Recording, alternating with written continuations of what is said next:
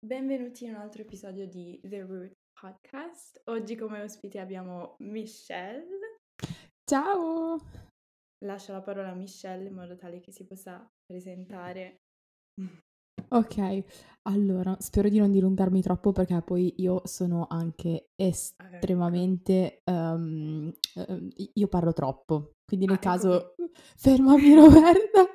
Allora, niente, comunque ciao a tutti, io sono Michelle, magari qualcuno potrebbe conoscermi come Michelle Languages su Instagram per la maggior parte, poi vabbè, mi piace anche sperimentare sulle altre piattaforme, ma non lo sto neanche a nominare perché sono estremamente incostante. E sono una ragazza di 24 anni, 25 soon. E sì, il quarto di secolo si avvicina. Lo sento proprio. Ti respira addosso. Sì, sì, film horror proprio vibe. Niente, oddio, cosa potrei dire di me? Ci sono tantissime cose e c'è anche l'aria fritta, nel senso che su internet o comunque su Instagram molti, come ho già detto, mi conoscono come magari Michelle Languages, in cui parlo fondamentalmente nel mio account della mia esperienza come studentessa di mediazione linguistica e poi lingue e culture per la comunicazione, ormai ex studentessa, della mia passione per le lingue, come quindi la mia esperienza, ma anche consigli basati proprio su tutto, diciamo, quello che ho accumulato in questi anni, da quando praticamente abbiamo iniziato tutti quanti in Italia le elementari dall'inglese, piano piano, insomma, ho accumulato esperienza, ma anche imparare dai miei errori, e quindi condivido queste piccole perle di saggezza con la community polyglot, ma anche study. E poi adesso comunque racconto molto anche come riesco a gestire un po' queste mie passioni e il mio percorso di crescita personale mentre lavoro un classico 9 to 5, quindi il classico lavoro d'ufficio dove entri alle 9 e esci alle 5, nel mio caso entro alle 8, ma dettagli. Dettagli, ci dobbiamo giusto un po' svegliare prima la mattina. Ma sì, ma poi c'è la pausa pranzo, sappiamo Ma tutti un sì, po' come... dai. Ecco, però sì, diciamo la classica etichetta 9 to 5 che va a disegnare il lavoro d'ufficio, quindi racconto un po' in generale la mia vita e come porto avanti, insomma, queste mie passioni, più o meno, diciamo, in maniera successful. E quindi Ci si insomma prova, un po' così. dai. Ci si prova, esatto. Background linguistico giusto per che magari qualcuno è appassionato, vabbè. Noi siamo tutti appassionati, cioè premessa. Io, grande fan. Grazie. Vabbè, io sono italiana, nonostante il mio nome sia francese, ma quello è stato un vizio estetico di mia madre, quindi non sono mezza francese, assolutamente. Ok. Gente che si è fatta castelli mentali, no, Vedi? italiana proprio 100%, zero, niente, non sbava niente dal mio DNA. E vabbè, inglese, spagnolo, un po' di francese che no, ho fatto tanto avanti e indietro dalle medie qui là su e giù. Tedesco è stata la mia causa persa, quindi non Quella che hai proprio cioè mollato, proprio dire vai via, basta. no, il trauma. Io giuro che Ecco non qui, imparerò mai più una lingua con i casi, deciso, ecco qua, mai più. ecco. E giapponese l'ho studiato anche all'università per 5 anni, è il mio più grande amore, ma è anche la mia più grande nemesi. Se vogliamo classificarlo come un trope dei classici libri del book talk, è un enemies to lovers. Va perfetto. Cioè, io giapponese, enemies to lovers to enemies, poi torniamo a enemies to lovers. Si capisce Tutti i niente. film mentali tu tipo col Sì, giapponese. sì, per me è una persona, cioè io l'ho personificato ormai, veramente ai livelli della pazzia. E poi insomma un po' random, quindi diciamo un po' fuori dal classico contesto scolastico, perché tutte queste le ho imparate Sì. comunque attraverso istituzioni, per il giapponese una prima fase autodidatta, quindi da sola mi sono messa lì, sparlocchio un po' sia coreano che portoghese, però niente di serio. Di serio. Specifichiamo, niente di serio. No, giapponese è lì, mi guarda come se fosse mio marito, tipo: "Tu cosa stai facendo?" Beh. Quindi in "Scusa." totale, diciamo, più o meno quante lingue parli? Ho perso il Aspetta che conto. devo fare il conto anch'io.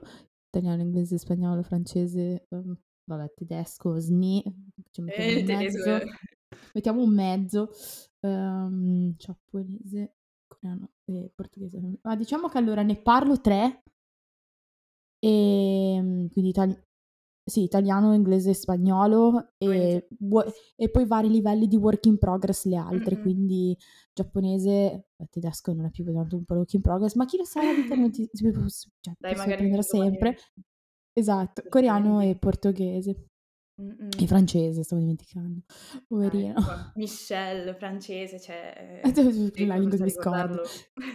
Da brava italiane comunque vorrei anche specificare che io parlo anche il dialetto locale della mia zona, quindi Ecco, questo è il dialetto importante. è giusto, Dialetto. è quello che dico sempre anch'io, il dialetto è una lingua a tutti gli effetti comunque e Scusami, se io e te ci mettessimo a parlare nei nostri rispettivi dialetti, secondo me probabilmente capiremmo niente.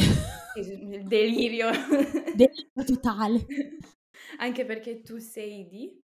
Allora, io sono Perdonami. nata a Parma Ecco. e ci ho vissuto praticamente fino a che non ho fatto l'università, poi Mh-mh. dopo mi son trasferita a Milano. Quindi sono una nordica, ma ormai milanese d'adozione. Però io ho anche avuto il grande privilegio di avere anzi ho ancora il grande privilegio di avere mia nonna che è napoletana e quindi diciamo che le mie prime parolacce son state quelle in dialetto napoletano. Vabbè, quelle Questa è sono proprio il proprio knowledge base. ecco, E allora quindi forse un po' riusciremo a comprenderci. A qualcosa livello di dai. parolacce. Cioè son sempre quelle dai.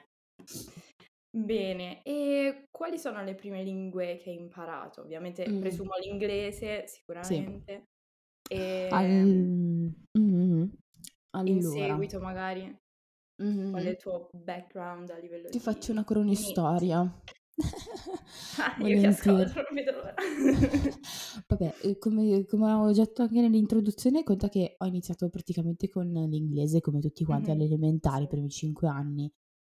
I colori, solite cose, no, Mh-mh. però, vabbè avevo anche un insegnante abbastanza simpatico, cioè avevo un maestro che secondo me sapeva abbastanza far divertire, quindi l'ho sempre preso un po' come un gioco, no, a dire: "Ah Okay. cavolo guarda questa è una cosa che ho nella mia lingua, com'è nell'altra?" E l'ho preso molto come un gioco. E vabbè questo un po' alle elementari, ho imparato un po' le basi, però già capivo che ero curiosa, no, nei confronti Mh-mh. dell'inglese, forse più cioè nei confronti di questa materia che nei confronti di altre. Poi alle medie, io avevo solo francese come lingua disponibile, perché comunque ho frequentato le scuole proprio in un paesino di provincia di campagna, proprio Mh-mh.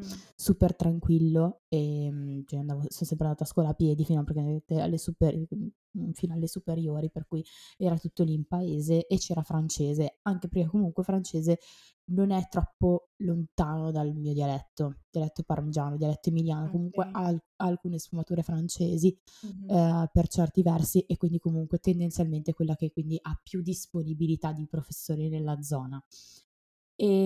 Avevo i primi 2 anni avevo un'insegnante che, madonna, era tostissima, faceva fare un sacco di verbi scritti a mano, coniugazioni a Oddio. manetta, però veramente è stata bravissima perché,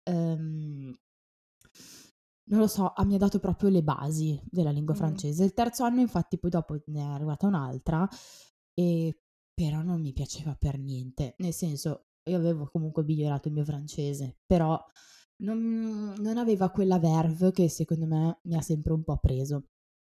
In contemporanea, sempre alle medie, ho avuto l'insegnante che poi m'ha cambiato un po' la vita da quel punto di vista lì, perché la mia professoressa di inglese, è stata la persona che veramente ha rivoluzionato un po' tutto quello che è venuto dopo. Nel senso che lei a parte che ho fatto con lei la fine del secondo anno, se non ricordo male, Ah-ah. una vacanza studio in Inghilterra per 2 Ecco vedi. settimane a Bath. È stata una delle esperienze più divertenti della mia vita in assoluto e veramente avevo colto che il mio inglese era skyrocketed, come si dice, no, Sì, sì. e in generale questa professoressa aveva un modo di insegnare che era abbastanza anticonvenzionale. Per dirti, i compiti delle vacanze invernali erano tradurre delle canzoni. Ah, Cioè ci Bene. dava un paio di canzoni lei poi era passata di country, no, Oddio. quindi a parte il genere che vabbè lasciamo perdere, Vabbè. prof che gusti ha, una certa, ma, comunque erano tutti messaggi abbastanza positivi, sembrava un po' come il Christian metal, no, o anche il Mh-mh. Christian country, mettiamola così. Comunque tutti Eh. messaggi molto positivi, credere in se stessi, bla bla bla, però erano i compiti delle vacanze tradurre e È ero impazzita. bellissimo. Fantastico. Cioè Ma io mi comu ricordo che lo facevo da sola d'estate per capito? imparare l'inglese quando ero più piccola, Esatto, ma nessuna esatto. professoressa si è mai sognato magari di assegnare come compito tradurre le canzoni, cioè io sarei andata in estasi. È bellissimo. Quindi da lei diciamo che ho avuto un po' di imprinting proprio per l'amore per le lingue, lei proprio mi ha Mh-mh. trasmesso quanto possono essere utili e soprattutto ho iniziato a capire e a essere più consapevole del fatto che le lingue, potessero essere come il mezzo di comunicazione, che sono un mezzo di Mh. comunicazione, ma Esatto. con persone da tutto il mondo, cioè non per Mh-mh. forza. Quindi le persone che sono nel mio piccolo paesino di campagna, che sono lì con me tutti i giorni, ma con il resto del mondo, il che per Mh-mh. una bambina di 11, 12 anni è la Sì, è cosa più rivoluzionario. sì, è la cosa più sconvolgente del mondo. Poi conta che io ho avuto anche molto la fortuna che i miei genitori, per quanto comunque sia una famiglia abbastanza, tranquilla la mia, non vengo da un contesto praticamente proletario, nel senso che i miei tutta la mia famiglia praticamente ha lavorato in fabbrica. Però, è una di quelle famiglie molto molto tranquille, che si faceva sempre le sue 2 settimane di vacanza all'anno e lì è finita. Quelle 2 estive. Noi avevamo un po' la cosa di partire sempre verso giugno perché le giornate eran più lunghe, c'era meno caldo, c'era meno gente Mh-mh. e mia mamma soprattutto, adesso devo ringraziare lei, le piace molto viaggiare, le piace molto esplorare e a differenza di molte altre famiglie classiche, quindi con un taglio un po' più standard, non si andava nel villaggio turistico italiano a star lì tutto il giorno a far niente. No, mia mamma si fa la mezza pensione, quindi il pranzo si fa fuori, non si sta in hotel, Mh-mh. si noleggia la macchina e si esplora. Tutto. E qui Bellissimo. cioè mia mamma veramente io devo ringraziare quella testona di mia mamma, cioè per queste cose qua, per cui fin da quando ero piccolina, io ho visto, Spagna e Grecia, alternavamo ogni anno Spagna, Grecia e prendevamo la macchina, giravamo, poi comunque, contatti con cucina locale, persone locali, se ci si pos Bello, cioè si andava bellissimo. nei ristorantini vicino alle spiagge di conduzione familiare, Guarda, io la Grecia visitare nel cuore proprio. sì. E quindi È bellissimo. alternavamo, avevamo il fatto infatti più o meno, Rodi, Creta e Kos, e invece Mh-mh. la parte della Spagna abbiam fatto tutte le isole Baleari, quindi Bello. comunque, Maiorca, Minorca, Formentera, Ibiza e le si girava in macchina, per cui non si andava solo nei posti turistici, Mh-mh. ma anche nelle spiaggette più assurde, le calette più Sì, nascoste. Io mi ricordo ancora sta diciamo sa sì, è bellissimo. A Rodi turismo mi più di ricordo nicchia magari, piuttosto che esatto, quello esatto, mainstream dove vanno tutti, dove trovi esatto. la congestione No, di infatti. gente. E poi, altro bellissimo ricordo, Minorca, era intorno al 23 di giugno e questa è una data per me abbastanza particolare perché a Parma è San Giovanni, si festeggia San Giovanni, quindi si fanno un sacco di sagre di tra i paesini, si mangia i tortelli d'erbette, sta fuori, insomma, classica serata con l'issio emiliano-romagnola. Ah sì? E via, e via. E anche in Catalogna in realtà si festeggia San Juan. E Ah, quindi vedi? praticamente noi eravamo in vacanza e avevamo appena telefonato i nonni che erano andati alla classica festa lì del quartiere e invece noi siam scesi a Ciutadela, che è la città che eravamo lì vicino, e c'era pieno di gente. Noi: "Ma cosa sta succedendo?" E tutti: San Juan, San Juan." E noi: "Ma come? Abbiamo lasciato Oh! la festa a casa, ce la siam trovati anche qua."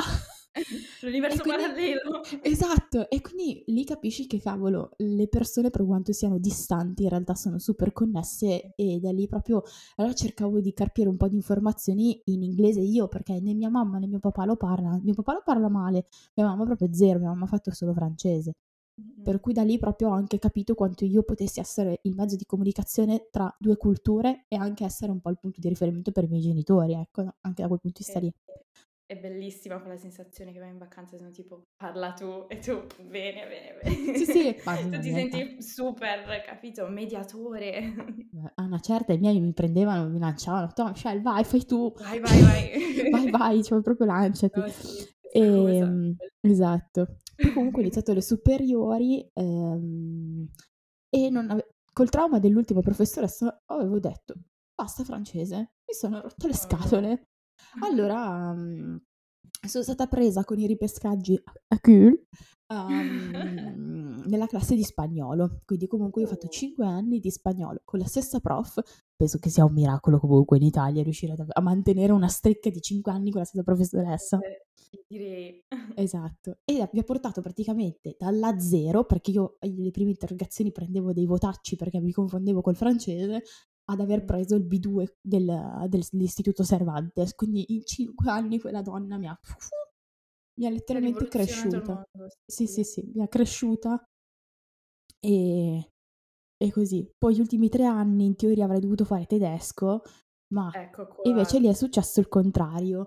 Ogni anno ho cambiato professore, una è andata in pensione, Mh. l'altro era cioè non si capiva niente del programma e l'altra a una certa addirittura la mia classe si era rifiutata di fare tedesco, quindi è una situazione addirittura surreale. E quindi diciamo che le mie conoscenze di tedesco sono andate proprio a ramenga, cioè proprio so dire Ich heiße Michelle, ich bin no, 24 Jahre alt, Ti basta, è sei già finito. teletrasportata ai 25. Sì, sì, vabbè, tra un Andiamo mese. già. È tra un mese, ormai Sì, sì, ormai già con la sono mente sì, siamo lì. sì, ormai. Ehm, però Guarda, no cioè, la posso capire il trauma di tedesco perché comunque è una lingua abbastanza ostica, sì. però devo dire che effettivamente dipende molto dal professore e dal metodo d'approccio. Mh-mh. Mhmm, di concordo. E difatti io il tedesco l'ho imparato a livello universitario, ho iniziato a studiarlo all'università, però devo dire che comunque ho dovuto studiarlo da sola, perché col Mh-mh. metodo di insegnamento dei docenti universitari, mi son trovata un po' in difficoltà, quindi dipende molto dal professore, dal metodo d'approccio, anche dalla simpatia che emana. Sì, E sì, sì, sì. quindi fattori che poi ti fanno appassionare o meno alla lingua, diciamo. Mh. Gu Purtroppo Guarda, difatti questa cosa si ricollega benissimo al fatto che anch'io in realtà ho fatto tedesco all'università. ecco Io in qui. realtà avevo iniziato con giapponese e tedesco, Ah, però poi ho cambiato in corso d'opera e ho fatto mi sono poi laureata in giapponese e inglese. Questo perché comunque con la mia testardaggine arietina, ho detto: "No, il tedesco lo voglio imparare, è una lingua utile, mi piace anche", qui, là, su e giù. mh-mh, Però proprio, anche al primo anno di tedesco ho fatto molta fatica, proprio perché come hai detto anche tu, l'approccio universitario è solo un'infarinatura. Dopo esatto. sei completamente autonomo. Il problema Mh-mh, è che con una lingua così complessa e lontana dalla nostra normale struttura grammaticale, mh-mh. fai molta fatica da solo, soprattutto poi quando sei ormai all'università che c'hai anche tanti altri cioè altri 300.000 Sì, stimoli, no, perché c'hai esami, la lingua lezioni. 2, esatto, c'hai la lingua numero 2 e ti devi organizzare, devi imparare praticamente come funziona un sistema nuovo, perché noi siamo stati abituati a vivere con un sistema classico scolastico fino alle superiori, ma l'università è Mh-mh, completamente diversa. Già per esempio un'università estera è quasi più simile alle nostre superiori, per mh-mh. certi versi, per cui il trauma è minore. Per noi invece, per noi italiani è un trauma, e un distacco fortissimo da quello Sì, invece che siamo abituati. sì, sì. Ma poi il metodo d'approccio è molto mnemonico, classico, tradizionale. Tieni la lista di verbi da imparare a memoria, tieni la lista dei vocaboli da imparare a memoria. All'esame voglio tot termini a memoria. Cioè, non è così che si impara una No, lingua, non imparerò mai a parlarla fluentemente così. no, Quindi diciamo è anche l'approccio molto meno pratico e più mnemonico, secondo me, che mh. andrebbe un po' rivisto. Guarda, Quindi io sono se vogliamo far partire una rivoluzione nel sistema universitario italiano, guarda, vai, mi vai, trovi vai. probabilmente già con la bandierina in giro, Non vedevo l'ora. Guarda, Infatti stavo 68 per is chi back. ti stavo per chiedere come giudichi l'approccio universitario, però se vogliamo già partire. Guarda, ti posso dire che in base alla mia esperienza, perché poi io avendo fatto triennale e magistrale praticamente attaccate, io ho fatto praticamente una magistrale a ciclo unico. Ecco. E non ho preso neanche un attimo di pausa perché mi sono laureata a ottobre del 2020, dovevo Mh-mh. laurearmi a luglio, ma grazie pandemia. E quindi mi sono laureata a ottobre,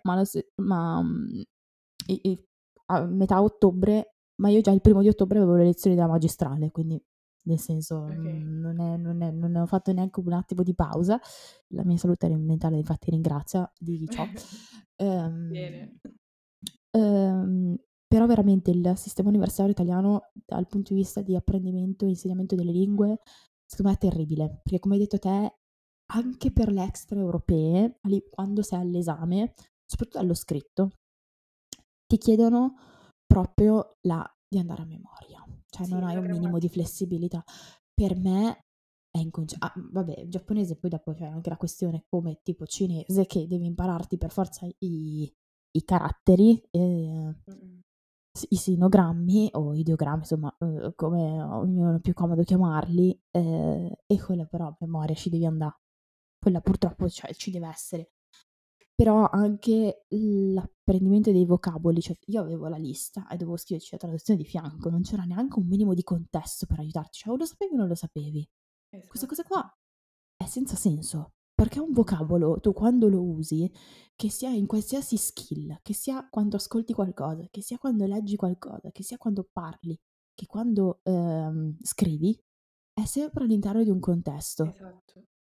Sono d'accordo al 100%. Cioè, molto spesso le cose vengono prese e decontestualizzate e Sì. poste lì sul foglio, nero su bianco, e ti trovi un po' in difficoltà. Cioè, come hai detto tu, o lo sai o non lo sai. Però non è così che giudichi la mia competenza linguistica nel No, momento in cui infatti. io parlo. Non diventerò mai fluente così. Esatto.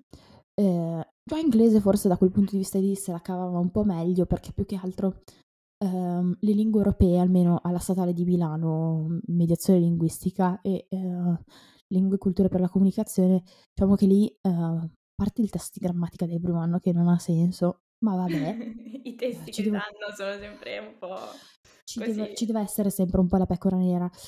La cosa è che con le lingue europee in generale arrivi a un certo punto che invece tu usi la lingua per studiare dell'altro, tipo fonetica, linguistica, per cui una Mh-mh. certa è proprio un classico studio ma fatto in lingua, Sì. il che può salvarsi anche in corner. Poi dopo dipende sempre dal professore, chi ti capita, la domanda del giorno, ma quella è l'incognita dell'università italiana e su questo Mh-mh. anche avrei tantissimo da ridire. Però in generale per quanto riguarda le lingue, perché se no mi dilungo troppo, c'è da migliorare, ma in generale. Ma devo dire che confrontandomi anche con le mie colleghe, diciamo straniere, quindi comunque magari che han Mh. frequentato dei corsi negli Stati Uniti o cioè perché sono americane, eccetera, eccetera, quindi comunque Sì, sì. amiche della community, della study ground community, anche loro comunque dicono che studiare lingue all'università, non è il meglio della vita. Il Mh-mh. problema è che queste lauree ti servono per avere il pezzo di carta per dirti che puoi operare in quel settore. Esatto, è questo. Cioè, è proprio un controsenso, però magari ti manca quella skill lì. Io, per esempio, no, giapponese allo scritto facevo cagare, ok? Io l'ultimo scritto giapponese 2 della magistrale, io sono orgogliosissima del mio fottuto 18, va bene? Perché veramente era un esame senza senso. Anche invece Vabbè. le mie colleghe che sono da sempre state abituate a studiare a memoria, perché era il loro metodo di sopravvivenza alle superiori, hanno preso anche dei bei voti. Io Però ho invece no. capito, l'apprendere in maniera mnemonica, okay, sì, ti fa prendere bei voti, Sì, in università, non so, anche alle scuole superiori, okay. Però poi, come ho detto, cioè non ti permette di essere in grado di parlare e di gestire la lingua. Cioè non è che mentre parli stai a pensare alla regola grammaticale che hai imparato a memoria il giorno prima esatto. dell'esame. Cioè, per me non funziona così, o almeno per come la vedo io. Ma Ehm infatti Ma infatti io all'orale cosa che ho preso? Cioè allo stesso orale, cioè allo stesso esame, all'orale ho preso 29. Ecco qui. Perché? Perché io sono talmente abituata a imparare le lingue in maniera non naturale, perché comunque ci vuole tanto impegno e ci vuole anche la memoria, però sono abituata molto a sentire. Io sono normalmente l'ascolto è la skill che ho più allenata. Dopo c'è il parlato di solito, lettura e scrittura. Più o meno l'ordine per me è questo, a livello di confidence in generale nelle varie skill. Diciamo distribuite nelle varie lingue. Io quindi ascolto molto, tendo a parlocchiare abbastanza, per cui dopo tendo ad avere anche un'inflessione naturale quando si parla, perché faccio molta attenzione ai suoni delle lingue. Questa è un po' sempre stata la mia chiave, distinguere le lingue in base ai suoni e capire quali fossero i suoni peculiari di quella lingua, in modo tale da fare il pappagallino, riprodurli ed essere poi in grado di sentirmi anche confident, quindi avere fiducia in me stessa quando parlavo, nonostante magari facessi errori a livello sintattico o Beh, grammaticale. quelli sono inevitabili, nel senso anche quando si parla in Certo. italiano ti capita l'errore, magari senti gente che fa errori persino appunto in italiano che magari può essere la propria madrelingua, ma No, quello è infatti. normale, capita, però la cosa principale è comunicare. Quando comunico io ti parlo o non so, ascolto come hai detto tu, quindi anche per me sono le cose principali e le skill principali magari da sviluppare in modo tale Mh. da sentirsi, come hai detto anche tu, insomma, sicuri di sé nel momento in cui si va a comunicare con qualcun altro. Mh. Sì, è questo anche che viene meno un po' in università, diciamo. Magari all'esame orale, ok, ci sta, cioè nel senso si riesce a conversare, cioè non so come funzioni nelle altre università, però da noi c'è Mh. come dire, il colloquio col Sì, professore sì. di madrelingua, magari in tedesco, in inglese, e poi c'è anche una parte in teoria e quella puoi anche sostenerla a volte in italiano. Però diciamo col colloquio ci sta, riesci a parlare e usare, mettere diciamo in pratica le tue competenze linguistiche. Però lo scritto è un po' più diverso perché richiede proprio un apprendimento mnemonico di Sì. regole Per grammaticali. come è strutturato l'esame adesso in Italia. Poi Sì, anche la sì. questione che comunque lo scritto lo puoi fare solo una volta a sessione è disumano. Ah, sì, È ecco. disumano. Sì, sì, no, sono d'accordo. Noi abbiamo praticamente 3 appelli Sì, sì, all'anno, che noi. Lo scritto è e solo 3 appelli. ma non è cioè non Non è è giusto! normale. Come Non è faccio? Nel senso, cioè ti vedi un po' perso nel momento in cui magari salti un appello, poi a scadenza devi stare a pensare che ti scade dopo 1 anno e poi succede il delirio se non dai l'orale, se non passi l'orale, cioè no, troppo Ma allora il punto è, una volta che tu passi lo scritto sei adagiato proprio su una sul sofà, perché in confronto poi dopo la parte orale hai i classici appelli, nel senso che per esempio io ne ho 2 3 nella sessione estiva, 1 autunnale, che quindi a settembre, che vabbè continua dell'estiva, e 2 in quella invernale. Il problema è se non passi lo scritto, esatto. perché ne hai una a maggio, una a settembre e una a gennaio. E se per caso poi il problema qual è? Io non so te, ma nella mia università ogni tanto capitavano le sovrapposizioni, che avevi Ah, guarda, non me lo l'esame dire. scritto allo stesso giorno, allo stesso orario. Ma come cavolo è umanamente possibile che sono 9 lingue? Organizzali in una settimana, porca miseria. No, sì, No. stessa cosa. Magari allora, io avevo in mente la follia di dare lo scritto di tedesco e russo insieme, cosa che poi ovviamente non ho fatto perché era palesemente un suicidio. E poi avevo visto le date anche degli appelli orali e c'erano coincidenze, cioè lo stesso giorno, alla stessa ora, praticamente, c'era l'orale di russo e tedesco. Quindi come faccio? Mi sdoppio, non so, metti caso che passo lo scritto, poi come faccio se voglio dare l'orale di entrambe le materie? Mi sdoppio e mi clono. Quindi sì, ci sono problemi di coincidenze molto spesso.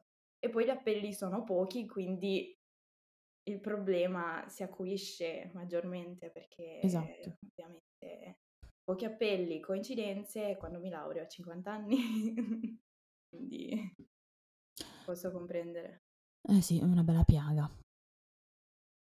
anche se non ho mai capito, non ho mai compreso bene il motivo della presenza di così pochi appelli, perché Mm. per lingue così pochi appelli di lingue, di scritti, non ho mai capito bene il motivo.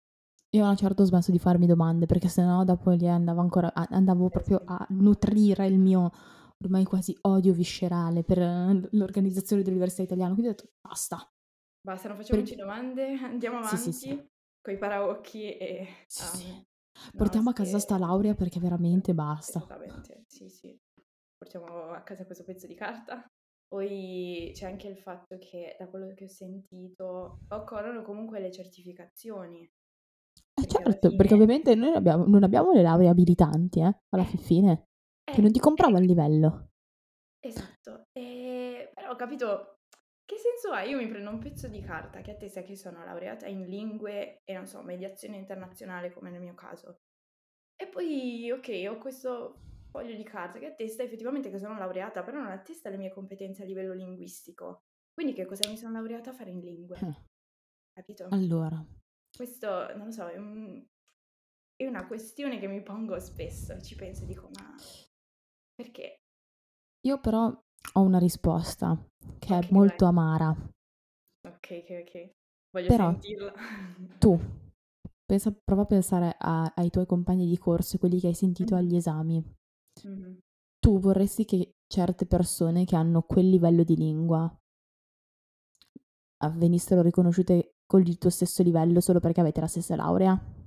Ho capito cosa vuoi dire.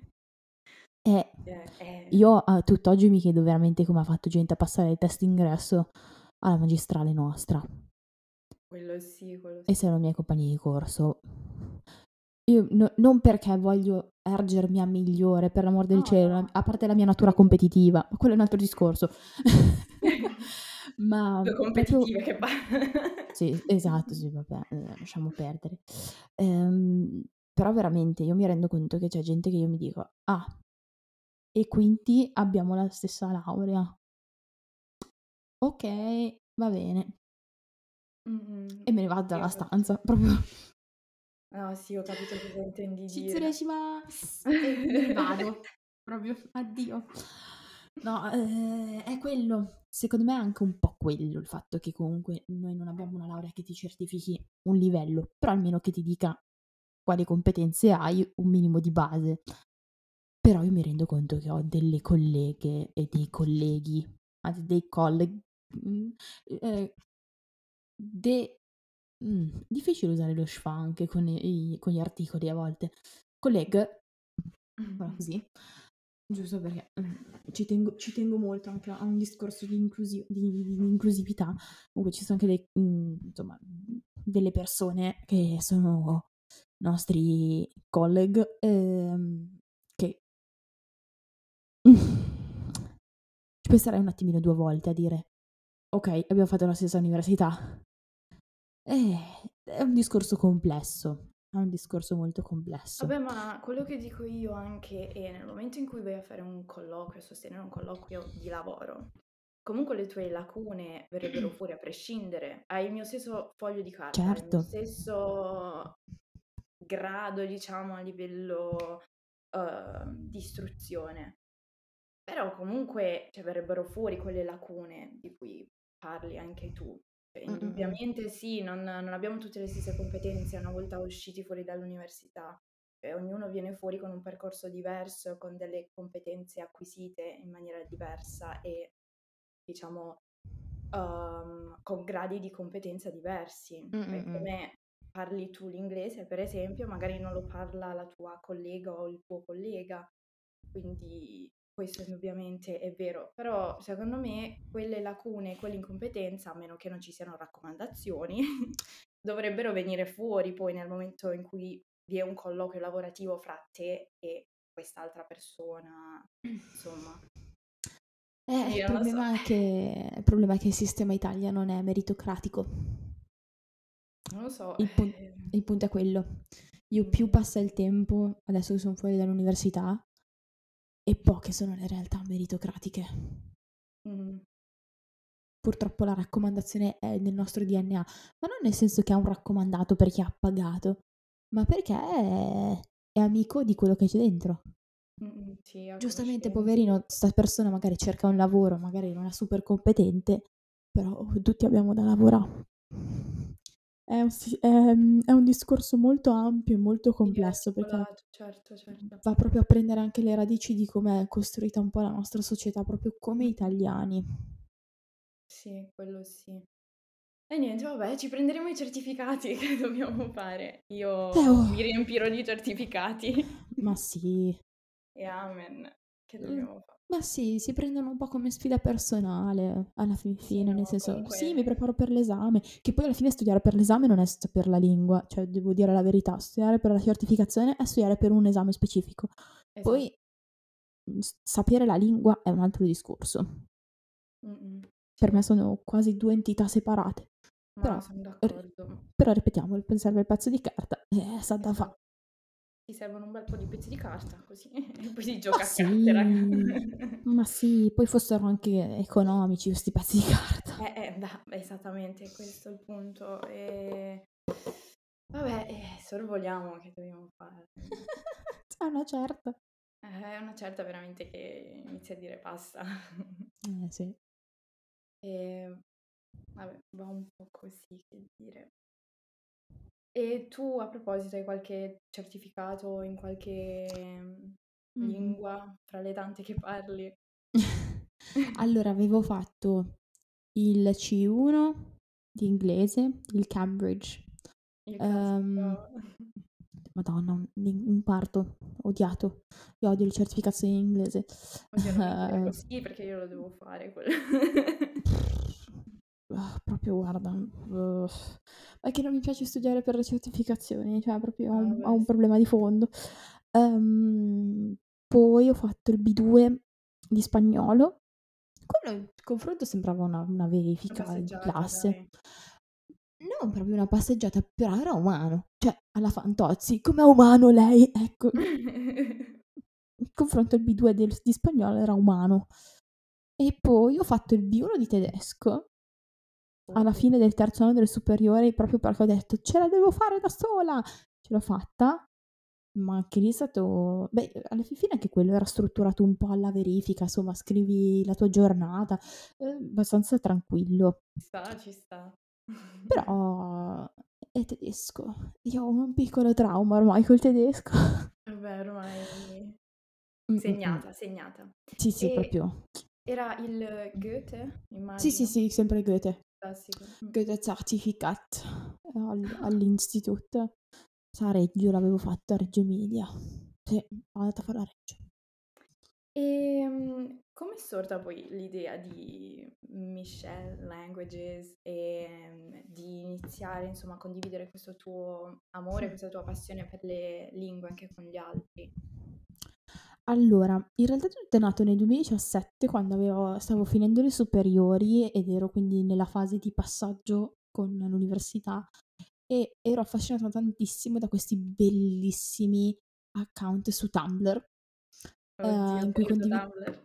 esatto. Poi sono sempre stata molto un po' Tumblr girl, io no, alternativa, in classe ero quella cioè insomma in classe io ero l'alternativa, quindi ero proprio non dico la classica Tumblr girl, ma perché io non Un po' sono misteriosa, quella un po' ma più che misteriosa, quella che le piacevano le cose che piacevano a me e non piacevano a nessun altro. Mettiamola okay, proprio così. controcorrente, controcorrente. Sì, sì, sì, son sempre stata abbastanza anticonformista. Avevo visto questi bellissimi post, anche pieni di consigli, non solo aesthetic, di persone che facevano il college, magari Mh-mh. in America o università in Europa, eccetera, eccetera, o in Australia o in UK, e Mh-mh. io ero tipo: "Wow, ma strabello! Allora non sono l'unica che ama studiare." Miseria. Allora niente, avevo iniziato un pochino a spiluccare lì, poi dopo ho visto pian piano, ho detto magari ci sono anche questi account simili da qualche altra parte, avevo visto YouTube, avevo visto Instagram e ho detto: "Cavolo Instagram però mi piace parecchio". E avevo visto che su Instagram c'era anche una bella community italiana. Ho detto: "Cavolo, ma che bello, magari conosco persone che o verranno in università con me o comunque sono simili, sai, magari può nascere anche qualche amicizia". condivido un po', mi fa sempre fatto piacere, e poi io sono sempre stata un po' vista come quella un po' particolare, prima mi piaceva studiare, e tipo, ma chi piace studiare? A me, va bene? Cioè, se non ti piace, ho detto, vai, ciao, quella è la porta. Ma quindi avevo iniziato a postare un po', con l'intento di condividere la mia storia come persona che studia giapponese e mediazione linguistica, Mh-mh. perché la maggior parte dei profili che c'erano allora su Instagram nella community italiana facevano economia, giurisprudenza, medicina, insomma le classiche facoltà. Poi ce n'era un'altra ragazza che faceva lingue, ma quella classica lingua e letteratura, no?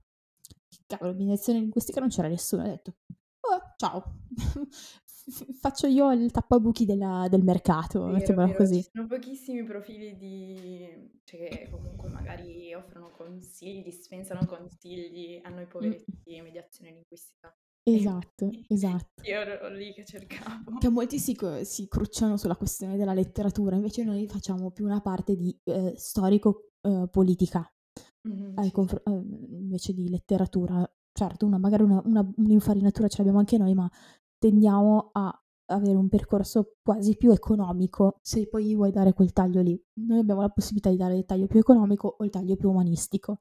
Io ho fatto il taglio più economico, anche perché io non avevo fatto il liceo linguistico. Attenzione, io ho fatto il tecnico economico con le 3 lingue, la Excom e ragioneria commercio estero, quindi anche lì io non ho mai fatto letteratura, ho sempre fatto business, quindi io avevo già le competenze di business English e business, sì, e spagnolo por el comercio, e spagnolo comerciale.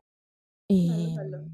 E quindi insomma ho sempre avuto questa cosa del trovare uno sbocco pratico alle mie competenze linguistiche. Ho detto, se metti caso io non voglio fare l'università, almeno le posso usare e posso fare subito qualcosa. Ma tornando al discorso principale, quindi avevo iniziato un po' a condividere queste cose qua, pian piano è cresciuta la cosa, solo che la community italiana è sempre stata più attenta alle cose estetiche, la cartoleria, queste cose qua. Io quando poi pian pianino, all'inizio facevo i soliti post anch'io per farmi conoscere, poi dopo ho detto, cavolo, ma voglio parlare di lingue, non posso sempre parlare di cartoleria, che scatole. Allora niente, continuavo sempre a scrivere in italiano, però la gente non interagiva. Boh, piano piano invece ho conosciuto le mie amiche, che son diventate amiche oltretutto della community internazionale, han detto: "Cavolo, però che bello, qui là su e giù", anche loro magari chi studia lingue invece chi lo fa da autodidatta. Piano piano, piano piano, piano piano sono arrivata a 5.500 follower, che per i numeri del 2019 erano tanti, Eh sì, erano un bel po', sì, sì. erano tanti. Io ho serrato la baracca, ho detto: "Ciao community italiana, mi hai rotto le scatole e io vado su quella internazionale". Si Chi switcha. ho chiuso il mio Vai, vecchio vai. profilo, che era Firana Studies, l'ho chiuso e l'ho riaperto come Michelle Languages e ora sono qua, usando solo l'inglese. Direi che effettivamente avevo ragione. Adesso la community Bene. italiana le piacciono molto le lingue, ma ci è voluto un bel po'. Sì, Come al solito infatti. arriviamo sempre in ritardo noi, non c'è niente da fare. Quando sei controcorrente è così. Niente, però oggi sei qui. Eh sì, E direi che il tuo seguito è aumentato anche di molto, diciamo esponenzialmente. Comunque sei arrivata, mi sì. sa, 50. Più di 50, adesso anch'io ho perso per sé il conto, però vabbè, ma non è, sai com'è. Comunque il numero è sempre un po', è una cifra, Sì, è perché una comunque alla cifra. fin Però fine diciamo chi... mi piace pensare anche che ci siano delle persone dietro quel No, numero, quindi infatti il punto è che il numero è un simbolo delle persone che ci sono dietro. Poi ovvio che su questi 54.000 nel tempo qualcuno magari o ha disattivato Instagram o non lo usa, no, per cui sì, quello sì. alla fin fine chi ti segue è una percentuale proprio un'unghia. Però è bello perché ogni tanto ricevi di quei messaggi tipo, ah, i tuoi post mi motivano, dopo una giornata pesante apro Instagram e vedo magari i tuoi post e mi sento di nuovo, mi sento tranquilla, mi viene voglia di prendere il quaderno e studiare, oppure uno che ho ricevuto è grazie per essere fragile con noi.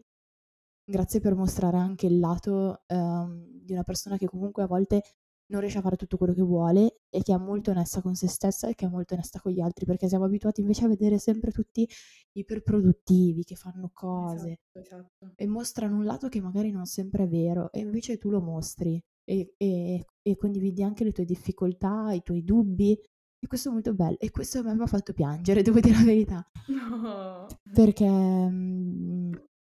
proprio perché per me invece è importante far capire quanto sia normale avere i giorni no. Mh-mh. Giorni, può essere anche un mese, può essere anche un periodo, può essere anche un anno. Però Vabbè. l'importante è che magari fai qualcosa per te che ti faccia stare bene anche solo un minimo. Mh-mh. Vabbè, alla fine siamo pur sempre umani, diciamo. Purtroppo le vetrine dei social a volte non lasciano spazio Mh-mh. all'umanità, diciamo, e più che altro un'immagine perfezionata di sé o di quello che si vorrebbe essere o di quello che si vorrebbe fare ogni giorno, quando in realtà, come hai detto anche tu, ci sono gli alti e bassi, i giorni no. Mh-mh. Poi comunque, diciamo, dall'immagine che sono riuscita a trarre un minimo di te, mi sembri già abbastanza produttiva come persona, cioè nel senso vai sbattendo da una parte all'altra, fai questo, fai quell'altro, devo studiare, devo fare questo. Quindi è Ma normale a un dipende. certo punto, cioè è normale avere i giorni no, in cui sei stanco, sei malato, non hai No, voglia, infatti. semplicemente è normale. Difatti per me è molto importante condividere, quasi settimanalmente un po' quello che ho fatto, c'ho anche il mio study log, come lo chiamo io, il mio report settimanale, per far capire che, insomma, dopo un 9 to 5 è normalissimo che tu sia stanco. Eh beh, Poi, dopo, le lingue sono la tua priorità numero 1, numero 2, numero 3, numero 4. Punto di domanda. Per me al momento la mia priorità numero 1 dopo il lavoro è avere la mia strecca di allenamento 3 volte a settimana. Non mh-mh, sono più le lingue. Poi la seconda è diventata la formazione per riuscire poi a fare una transition mh-mh. e passare da essere un'impiegata a traduttrice freelancer. Quindi adesso mi sto Oddio, informando per riuscire a fare un po' bellissimo. di sarebbe il mio sogno. È Ehm, bellissimo. A me affascina un sacco quel mondo lì, diciamo, mh-mh. però ovviamente non sono informata abbastanza a riguardo, quindi Ma guarda, il bello di adesso di internet è che puoi fare formazione, ti puoi informare quando vuoi, ovunque come sì, vuoi. sì. Ho trovato secondo me un buon modo per fare un po' per migliorare un po' le mie skill di traduzione, riuscire anche a avere un po' un primo approccio, quindi adesso voglio puntare su quello e di conseguenza le lingue sono scivolate in basso. Ma è normale, abbiamo diversi momenti della vita in cui qualcosa è prioritario. E poi, tra tutte le lingue che studio, la mia prioritaria è il giapponese, quindi le Mh-mh. altre sono un po' magari anche andate nel In secondo piano, dimenticatoio, sì. ma perché io voglio diventare una traduttrice che dall'inglese e dal giapponese traduce in italiano. Io voglio usare queste 2 lingue nella mia vita, Certo. per cui è normale che io voglia dedicare più tempo a una lingua, rispetto alle altre. Poi vabbè, a parte il coreano, le altre son tutte comunque lingue europee, per cui alla fin fine il modo di studiarle e di avere il contatto ce l'ho, tanto non mi interessa essere perfetta. Il mio obiettivo principale quando studio una lingua è riuscire a guardare, leggere, comunque in generale consumare contenuto in lingua. Mh-mh. Contenuto che già mi piace, per esempio la mia fantastica pila di libri qua, che sto usando come Eccola portamicrofono, qua. io adoro leggere in lingua. E quindi adesso voglio piano piano farmi anche la mia collezione di libri in spagnolo, in francese, poi eventualmente in futuro in giapponese, in portoghese, in coreano, di libri in lingua originale. Guardarmi cose in lingua originale. Mh-mh. YouTube in lingua originale, video di content creator Sì. nativi. Cioè, è una cosa che io adoro. Basta. Poi lingue di lavoro, inglese, giapponese e poi farò tempo a includere le altre, ma non è un problema adesso. Mi sembra giusto. Mm-mm. Quindi, diciamo, ti appassiona maggiormente il mondo della traduzione in questo caso o dell'interpretariato, magari quello Traduzione. simultaneo? Okay, perfetto. Traduzione, sono una persona in realtà abbastanza introversa. Mh-mh. Non sembra, ma in realtà il mio essere introversa è legato molto a quanto io mi scarico e mi sento stanca, è legato molto al fatto che fare delle attività in pubblico con tante persone, gestire tante menti diverse dalle mie e modi di lavorare diversi dai miei per tanto tempo mi scarica le batterie sociali molto Certo. velocemente. Ho È capito. quello in realtà, perché poi dopo in realtà sono anche abbastanza loquace, magari non sono la prima che apre il discorso tutte le volte, Mh-mh. però dopo quando mi trovo a mio agio io poi dopo divento anche abbastanza estroversa in realtà. È come Ehm, essere introversi e estroversi, diciamo. sì, sì, sì, se non sbaglio ambivert dovrebbe essere il termine giusto in Sì. inglese, non vorrei dire una Penso sia cavolata, quello. Sì, ma sì, l'avevo dovrebbe essere quello. visto in giro. Ed è così, cioè quando io mi sento a mio agio divento estroversa, ma in una prima fase sono assolutamente introversa e soprattutto è legato molto a quanto mi stanco velocemente, più o Mh-mh. meno un po' quello il Magari punto. all'inizio bisogna un po' tastare il terreno Io vado a e magari valle. anche a simpatia, diciamo, o almeno per me Esatto. è così di solito. Se, E se una persona, se io percepisco delle vibes negative da una persona, quindi che non mi piace a pelle, a parte che il mio istinto ha estremamente ragione e di questo io a volte lo ascolto e tipo, forse dovrei ascoltarmi un po' di più, però è vero, è mh-mh. allucinante. Quando sento che una persona non mi dà delle belle sensazioni, un motivo c'è. No, anch'io faccio sempre così. Non so se l'ascendente Ariete forse che che influenza. Io sono sole Ariete. No, io sono Sole, Toro, anche se non credo, diciamo, nell'astrologia, premessa, però No, da sai quello è un tool divertente, non è sì dai, scienza. Io lo considero un tool interessante. divertente. È Sì, uno sì. strumento per provare a vedere se c'è qualche corrispondenza con la propria personalità e eventualmente capire se c'è qualche lato da poter migliorare, ma in Ci maniera sta. molto easy, cioè non è una scienza, allora tutte le persone sono così. No, per amor di No, Dio. vabbè, assolutamente no, cioè nel senso, È almeno come la divertente. vedo io. È, È è- divertente una cosa così per sì, a è una titolo scemenza. informativo, così. Sì, è una scemenza divertente, capito? Sì. Quindi tu sei Sole Ariete, Sì, ascendente cancro. Cancro, un po' sentimentale, un po' così. Sì, infatti, se devo descrivere qual è il mio sentimento preferito? La malinconia. Oh mio Dio, no, no, non Sì, io. sì, sì. Sono No. estremamente. Io sono una persona di un malinconico incredibile. Proprio mi piace vivere in quella sensazione di nostalgia allo stesso tempo che ti dà un po' quel dolore, no? Ho Tipo, capito che ti devi ah, crogiolare proprio nella tristezza un po', però non quella sì, tristezza non profonda, è quella da proprio piangere. nostalgia, un po'. Sì, Ho sì, capito cosa sì. intendi. Io proprio Magari ti ci metti la vi. canzone triste in sottofondo. Ma neanche, soprattutto quelle legate magari a periodi particolari, soprattutto magari a ricordi molto spensierati. Mh-mh. Tipo, a me piacciono molto le colonne sonore dei videogiochi, mi metto molto spesso ad ascoltare le colonne sonore, so, di Pokémon, Kingdom Hearts, giochi che ho amato molto nella mia adolescenza e nella mia infanzia. E io mi crogiolo in questo stato di, ah cavolo, vedo la Michelle piccolina in giardino, con il sole che, quando ancora le No. estati non erano così umide, ma proprio il caldo secco che si stava fuori, c'era la mia gatta, avevo quel tipo e mi crogiolo nelle immagini, in quelle sensazioni. Ho qualche problema di fondo. Insomma, un Vabbè, bagno di nostalgia proprio, sì, vabbè. sì, sì, ma questo si lega molto bene alla mia luna in Capricorno, che Ah, ecco.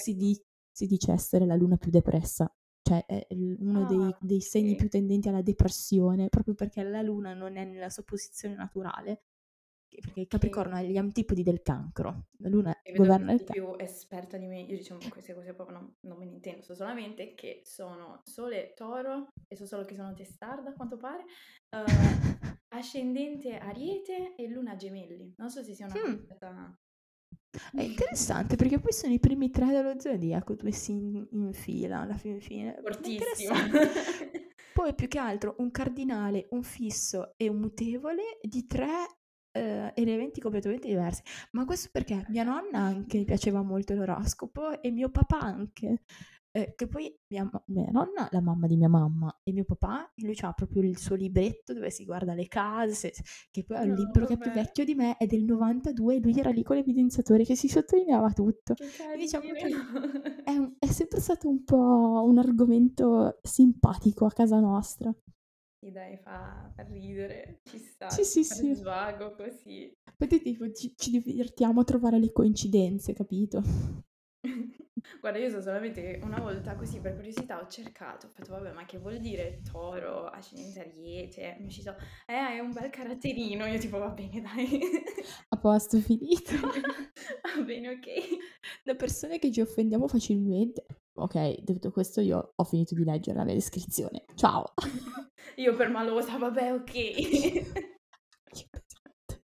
E quindi la vedi in questo modo, ok. Va bene, addio. Vabbè. Adesso ti chiederei, quali sono le fonti d'apprendimento che di solito prediligi Hm, per, diciamo, iniziare una lingua da zero oppure per migliorare, uscire anche dal cosiddetto intermediate plateau, Plateau. diciamo? Allora, è La una fase un domanda po'. super lunga, nel senso che è una cosa bella tosta da spiegare, perché per esempio io sono sempre stata una textbook girly, ma mi Mh-mh. sto rendendo conto che forse neanche più di tanto, Ah, o okay. perlomeno il libro di testo è un buon riferimento per iniziare, per farti la spina dorsale, poi dopo sta a te riuscire a costruire il resto del corpo. Ovvero, secondo me adesso allora secondo me adesso viviamo nel momento migliore in assoluto per riuscire a imparare una lingua da zero, Sì, perché concordo. perché con internet le cose sono letteralmente, nel buon senso, sfuggite di mano. Nel senso che si è arrivati anche a creare risorse completamente gratuite che possono essere blog, pagine Instagram, video di canali YouTube, che proprio ti possono iniziare a dare una bella solida base da zero gratis. Poi dopo c'è anche tutto il discorso della pirateria. Ma non stiamo qua a parlarne? Non è questo il momento. Mh-mh. Chissà sa, mettiamola così. Mh-mh. Per i libri. Chissà sa. Ehm, Però veramente io adesso infatti consiglierei assolutamente di partire con capire come altre persone hanno fatto, ovvero guardarsi tipo i video How I Studied Japanese in 10 years, How I Studied Japanese in a year, che poi magari Mh-mh. qualcuno è anche realistico, però è bello capire come ha fatto una persona e mettere un attimino a confronto quello che tu sai su questa lingua qua. Poi la cosa principale è capire come funziona la lingua, perché è una cosa che è assolutamente sottovalutata. Mh-mh. Perché un conto è iniziare la lingua da zero e buttartici, però dici, ah cavolo, perché il verbo alla fine? Nella mia non è così. Perché questa Ecco. cosa? Esatto. Oppure i casi. Perché ci sono delle preposizioni che cambiano, cioè perché gli articoli cambiano in base alla posizione, perché anche il sostantivo dopo. L'importante è soprattutto quando si inizia una lingua è capire come funziona questa lingua, perché sennò ti trovi perso. Nel Sì, momento in sì. cui affronti la grammatica dici, questo che cacchio è? Mh-mh. Come lo uso? È molto meglio farsi una base preparatoria all'inizio. E Mh-mh. questo ormai lo super consiglio, perché avevo fatto così con giapponese. Io avevo fatto le estati delle superiori, on and off, quindi molto, molto casual, quando ancora proprio c'erano pochissime risorse di giapponese in italiano in Italia. Mi ero appassionata a questo sito che lo guardavo spesso, cioè aveva le lezioni ancora gratuite. Io formato a mezzo HTML, proprio roba scrausissima, ci sto parlando del 2012, eh. Poi stiamo parlando di molto tempo fa ormai. Eh beh, sì. E mi ero proprio letta tutte bene le informazioni su, la lingua giapponese ha 3 alfabeti, si usano per questo, quest'altro, c'è da tenere in mente che il verbo va sempre alla fine, perché funziona così, poi non ci sono le preposizioni ma le posposizioni, quindi viene dopo, non è prima, quello che diciamo l'introduzione al tipo di complemento che hai, però funzionano come le nostre, quindi comunque hai i complementi. Poi la coniugazione fa così, così, così, normalmente, nel momento in cui tu vai a coniugare il verbo per una persona è uguale così per tutte, cioè quindi Okay. avere una knowledge generale, una conoscenza generale di come funziona quella lingua lì, ti Mh-mh. aiuta a inquadrare meglio e affrontare meglio lo studio dopo. E poi Vero, adesso vero. c'è veramente le peggio cose, blog, Instagram, social media, TikTok anche, video brevi, ehm, video lunghi su YouTube, di ogni. Almeno per quanto riguarda la base, ormai si può Mh-mh. stare tranquilli. Poi, Sì, sì. intermediate plateau, è un'altra cosa, perché più o meno quando arrivi a un B1, B2, dopo ti Blocchi un scontri. pochino. Sì, A sei volte un anche un attimo. pochino prima o un pochino dopo. Cioè c'è quella fase di stallo, diciamo, Sì, sì, sì. per un po'. Ecco, io E sono lì in poi non giapponese. sai, non sai come faccio a migliorare, quali sono, diciamo, le piccolezze che potrebbero permettermi di andare avanti, magari di fare quel salto da, che so, da un B1 a un B2, da un B2 a un C1. Esatto, esatto. È quello lì un Eh, po' il problema.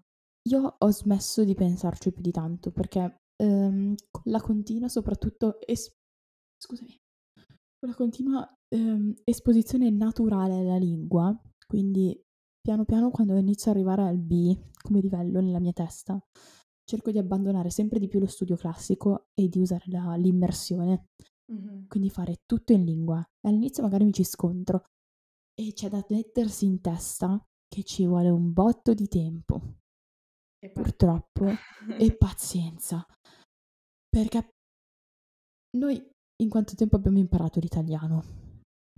Eh, A questa è volte lo una stiamo bella ancora domanda. imparando, ecco. Cioè, Esatto. c'è gente che lo sta ancora imparando, magari anche più vecchi di noi.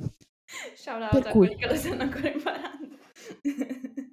per esempio, io faccio molti errori dovuti anche alla mia inflessione dialettale. Al nord, Ah, vabbè. soprattutto, usiamo come si chiama lì? L'imperfetto per qualsiasi Ah, cosa. ok, Il passato remoto non esiste, non esiste. 1. Al nord il passato remoto non è inesistente. Cos'è? Si mangia?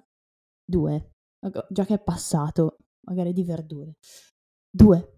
Anche per il periodo ipotetico usiamo molto l'imperfetto, ma è proprio è un'inflessione, è un errore dialettale proprio della zona. Ok, ok, ho capito. Per cui io sto sempre, il mio ragazzo mi corregge sempre. Ma perché usi l'imperfetto? Oh, senti, è così, non lo so, suona naturale, ma perché è Ma in un'inflessione realtà l'ho dialettale? sentito spesso anche qui al sud, questa cosa dell'imperfetto, magari col periodo ipotetico. Uffo. Io già leggevo che era una flessione soprattutto tipica del nord, però, Diciamo magari qua non è così diffuso, però capita sai, magari, non so, per esatto. errore lo senti ogni tanto. Sì, ma poi sai, poi dopo lì è anche questione che l'Italia fortunatamente è unica e quindi magari c'è scambio linguistico. Ah sì, ha fatto Anche nel quell'errore, ora quell'errore è mio, lo prendo, me lo faccio come esatto, mio, l'ho esatto. sentito. No, sì, Ehm, è anche questo mh. il bello dello scambio Ehm, linguistico. esatto. E quindi sì, insomma, la questione è un po' anche legata al fatto che, l'intermediate plateau, soprattutto poi dopo quando vuoi fare il salto B-C, Mh-mh. Sì, sì. lì vai nella questione che vuoi farti una conoscenza, vuoi ampliare le conoscenze in un determinato ambito, perché ovviamente Mh-mh. magari sei più interessato nell'ambito, non so, editoriale, quindi vuoi sapere tutte le cose legate all'editoria rispetto a un ambito scientifico. Oppure te non te frega niente dell'ambito business, ma vuoi sapere tutto in ambito della cucina, Mh-mh. capito? Dopo lì Sì, sì, ti specializzi l'intermediate insomma. la questione dell'intermediate plateau è anche riuscire a incanalare le conoscenze che ti servono per quello che tu vuoi comunicare. Mh-mh. A cosa ti serve la lingua? In cosa ti vuoi specializzare? Cioè vuoi parlare di te? Allora acquisisci vocabolario e espressioni utili a quello che di cui parleresti già nella tua lingua madre. Esatto, questa è una cosa penso importantissima che hai detto, Esatto. perché magari sei senza parole in quel momento, non sai cosa dire nell'altra lingua, nella lingua d'arrivo diciamo, perché non hai acquisito le conoscenze sufficienti a livello di vocabolario, di lessico, per esprimere ciò che esprimeresti in maniera quotidiana, diciamo. Esatto. L'essenziale è conoscere i vocaboli che usi più di frequente, se vuoi Mh-mh. parlare in maniera un po' più fluente, secondo me, Sì, quindi esatto. ci E non sta. c'è bisogno di essere dei master e di avere la conoscenza assoluta suprema come un dizionario. Se vuoi sentirti a tuo agio e vuoi riuscire a parlare la lingua o comunque a usare qualsiasi skill nella tua lingua target, basta che tu pensi: "Okay, cosa faccio nella mia lingua madre? praticamente sì, è stupido da dire, ma devi fare una traduzione di quello che tu fai nella tua lingua madre nella lingua target. Poi dopo la questione non è che devi tradurre nel cervello, pian pianino ti verrà naturale. Però apprendere una lingua richiede tanto tempo e tanta pazienza, perché noi la nostra lingua madre abbiamo forse smesso di impararla quando eravamo alle superiori Mh-mh. e quindi più o meno un 15-16 anni. Sì. Questo fa Un pensare. bel po' di tempo, sì, sì, effettivamente. E stiamo ancora imparando, quindi. Hai voglia? E ora parliamo un po' di fallimenti Quella. nell'apprendimento linguistico. Vedo già l'ombra del tedesco dietro così. Ciao, allo. Come affronteresti o come suggeriresti di affrontare un fallimento nell'ambito dell'apprendimento linguistico? Quindi magari iniziare a imparare una lingua, poi abbandonarla, oppure dire basta, non Mh-mh. sono in grado, come la prenderesti, diciamo? Guarda, allora c'è da prenderla relativamente bene, nel senso che, comunque tu hai provato, ti sei scontrato con una realtà che magari hai capito che non è la tua, ad ogni modo hai imparato qualcosa. Perché per Esatto. esempio, è vero, ho fatto 4 anni di tedesco, in 4 anni avrei potuto prendere probabilmente un B1 solido, ce l'ho Mh-mh. il B1, ma mettiamola che è una fuffa ragazzi, è una fuffa sto B1. Oppure un B2, avere proprio delle competenze serie, Mh-mh. ma io a parte le cose proprio base non riesco. È proprio una lingua in cui non sento il feeling. Mh-mh. Che poi aspetta, è il tedesco che non sente il feeling con me. Io sono ancora lì ogni tanto che lo guardo con gli occhi dolci, ma non mi vuole rispondere. Però, cioè non mi caga. Però la questione è che tu comunque hai cercato di uscire dalla tua comfort zone e imparare qualcosa di nuovo, che magari è Mh-mh. anche alieno per certi versi, perché magari è Sì. molto diverso. Ti rendi conto che questa cosa ti fa stare male. Allora è meglio addirittura mollarla. Beh, c'è da viverla non come un lutto perché hai fallito qualcosa, ma in realtà hai capito quello che non funziona per te. È sempre un Esatto. momento di crescita personale in realtà. Io per Mh-mh. esempio infatti ho capito che le lingue con i casi non riesco a gestirle. A me non Mh-mh. piacciono. È un tipo di struttura linguistica che mi mette molto a disagio, mi mette molto in difficoltà. Di conseguenza cerco di evitare, per quanto siano belle, non le imparo. Oh, per esempio. Cioè, e poi. Sì, così diciamo buttandoti capisci cosa ti piace, cosa meno, Esatto. in cosa sei più portato, in quale lingua, in quale ambito Sì, linguistico, in cosa cosa ti e specializzarti. soprattutto cosa ti piace, perché non neghiamolo, alla fin fine a meno che tu dopo poi non scegli una lingua di lavoro, ma la scegli perché tu scegli una lingua con cui lavorare? Perché magari è quella che ti fa impazzire, ma di Esattamente. gioia, di soddisfazione. Se no le altre non le usi per lavorare, saresti solo un pazzo a usare tipo per esempio io sarei probabilmente scema a usare il tedesco, se volessi fare la traduttrice. No, scelgo una lingua che mi piace, magari legata a un ambito che mi piace e via. Infatti io vorrei fare la traduttrice, editoriale, ma Benissimo. soprattutto, localizzazione, quindi sottotitolaggio, magari audiovisivo, videogiochi. Mh-mh. Perché? Perché a me piace quell'ambito lì e quali sono le lingue che vanno forte? Inglese e giapponese. Editoriale, sai, puoi prendere tutto perché gli scrittori sono da tutto il mondo, però a me piace molto la letteratura giapponese e l'inglese è sempre stato un po' anche un mio grande primo amore. Poi dopo chi lo sa, magari nel tempo vorrei anche lo spagnolo come lingua di lavoro, io me la tengo sempre buona per fare cose, Mh-mh. però non è la mia priorità. Cioè, capito, a una certa tu anche focalizzi su quello che veramente ti piace, per cui Sì, ci sì. sta a sperimentare e ci sa veramente come prenderlo come un esperimento, perché gli esperimenti a volte falliscono.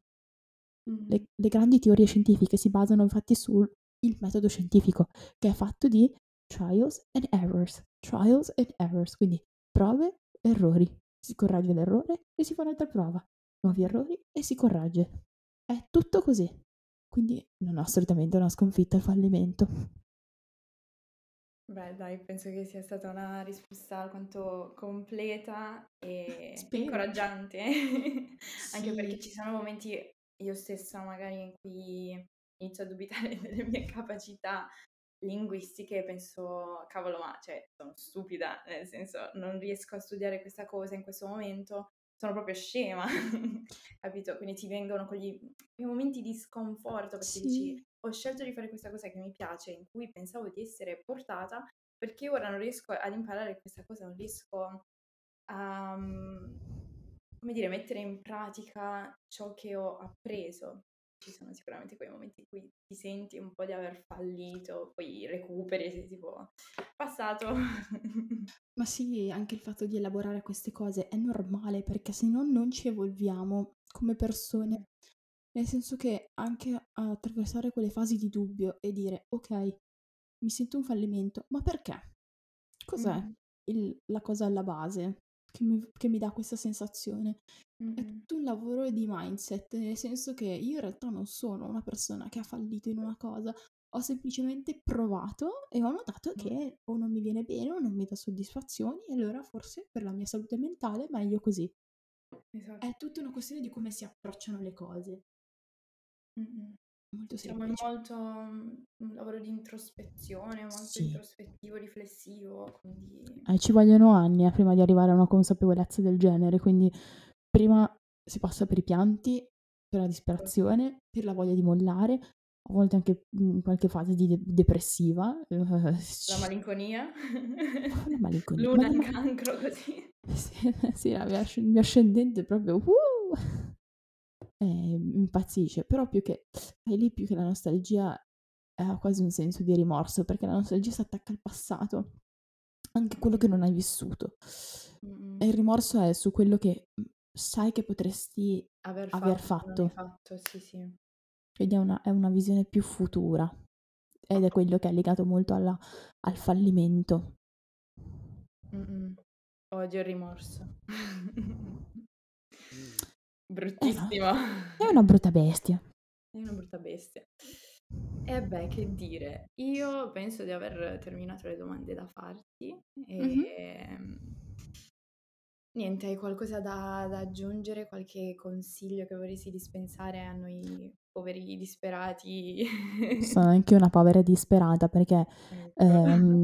riprendendo il discorso di prima, solo una chicca finale, Mhm, non credete a tutto quello che vedete su internet. Nel senso che anche quello che io cerco di essere il più trasparente possibile, però sai, certo. le persone a volte non vedono il contenuto perché non sono lì in quel momento, non aprono Instagram e quindi magari si focalizzano solo sui post e dicono: "Ah cavolo, però effettivamente questa settimana ha fatto questo, questa settimana ha fatto quest'altro", oppure "Ah guarda che bel consiglio questo", però io magari queste cose qua le condivido più nelle stories, no?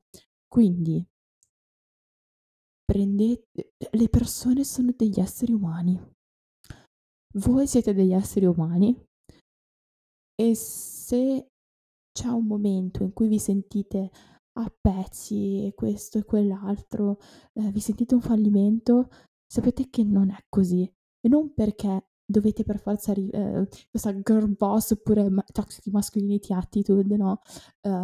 Mhm, Che dovete farcela perché sennò siete dei falliti qui là su e giù. No, la nostra vita è fatta di tante piccole esperienze che si accumulano, no? mhm, Piano piano magari ci aiutano ad evolverci, eccetera, eccetera. Ecco, e questa è una cosa che ho sempre detto. La vita è come essere dentro a un gioco di ruolo. Se vogliamo pensarla come una cosa un po' più facile e familiare per tanti, è come giocare a Pokémon. Tu parti all'avventura, che è la tua vita, piano piano ti circondi delle tue esperienze, delle persone che possono essere i vari Pokémon che incontri per la strada, li accumuli, li raccogli, li metti dentro quindi il Pokédex e pian pianino la tua balla dell'esperienza aumenta perché più vivi, più ti scontri e più anche tu cresci come persona, fino a che a una certa, pof, ti evolvi nelle varie fasi mhm. della vita. E anche quando un avversario o una difficoltà della vita ti mette KO, tipo magari ti mandava KO un Pokémon, oppure tutta la squadra devi andare al centro Pokémon, è tutto ok, hai sempre modo di ricominciare. Sta a te capire da quello che hai imparato cosa puoi tirarne fuori. E non è mai troppo tardi, anche per iniziare qualcosa. Bene, applausi. 10 filosofica alle 10:54 del mattino di sabato. Incredibile. Signore e signori. Beh, che dire, io direi di concludere con queste perle di saggezza e questo discorso motivazionale di Michelle. Gotta catch 'em E all, ragazzi, gotta catch 'em gotta all. catch 'em all. Noi con le lingue, gotta catch 'em all. Sì, sì, sì, proprio. I Inglese, casi. giapponese, spagnolo, vieni qua tu, sì. E niente, grazie per essere stata disponibile, Figurati. gentile, grazie per essere stata nostra ospite. Anzi, grazie della chiacchierata, mi è piaciuta molto, davvero, grazie Roberta. Di niente. Anzi, ripeto, grazie a te e quando vuoi puoi sempre ritornare qui Volentieri. e possiamo continuare a parlare anche dei segni zodiacali. Ah, quello guarda. E niente, quindi è stato bello e ci rivediamo poi in un altro episodio. Ciao ciao! Ciao, ciao.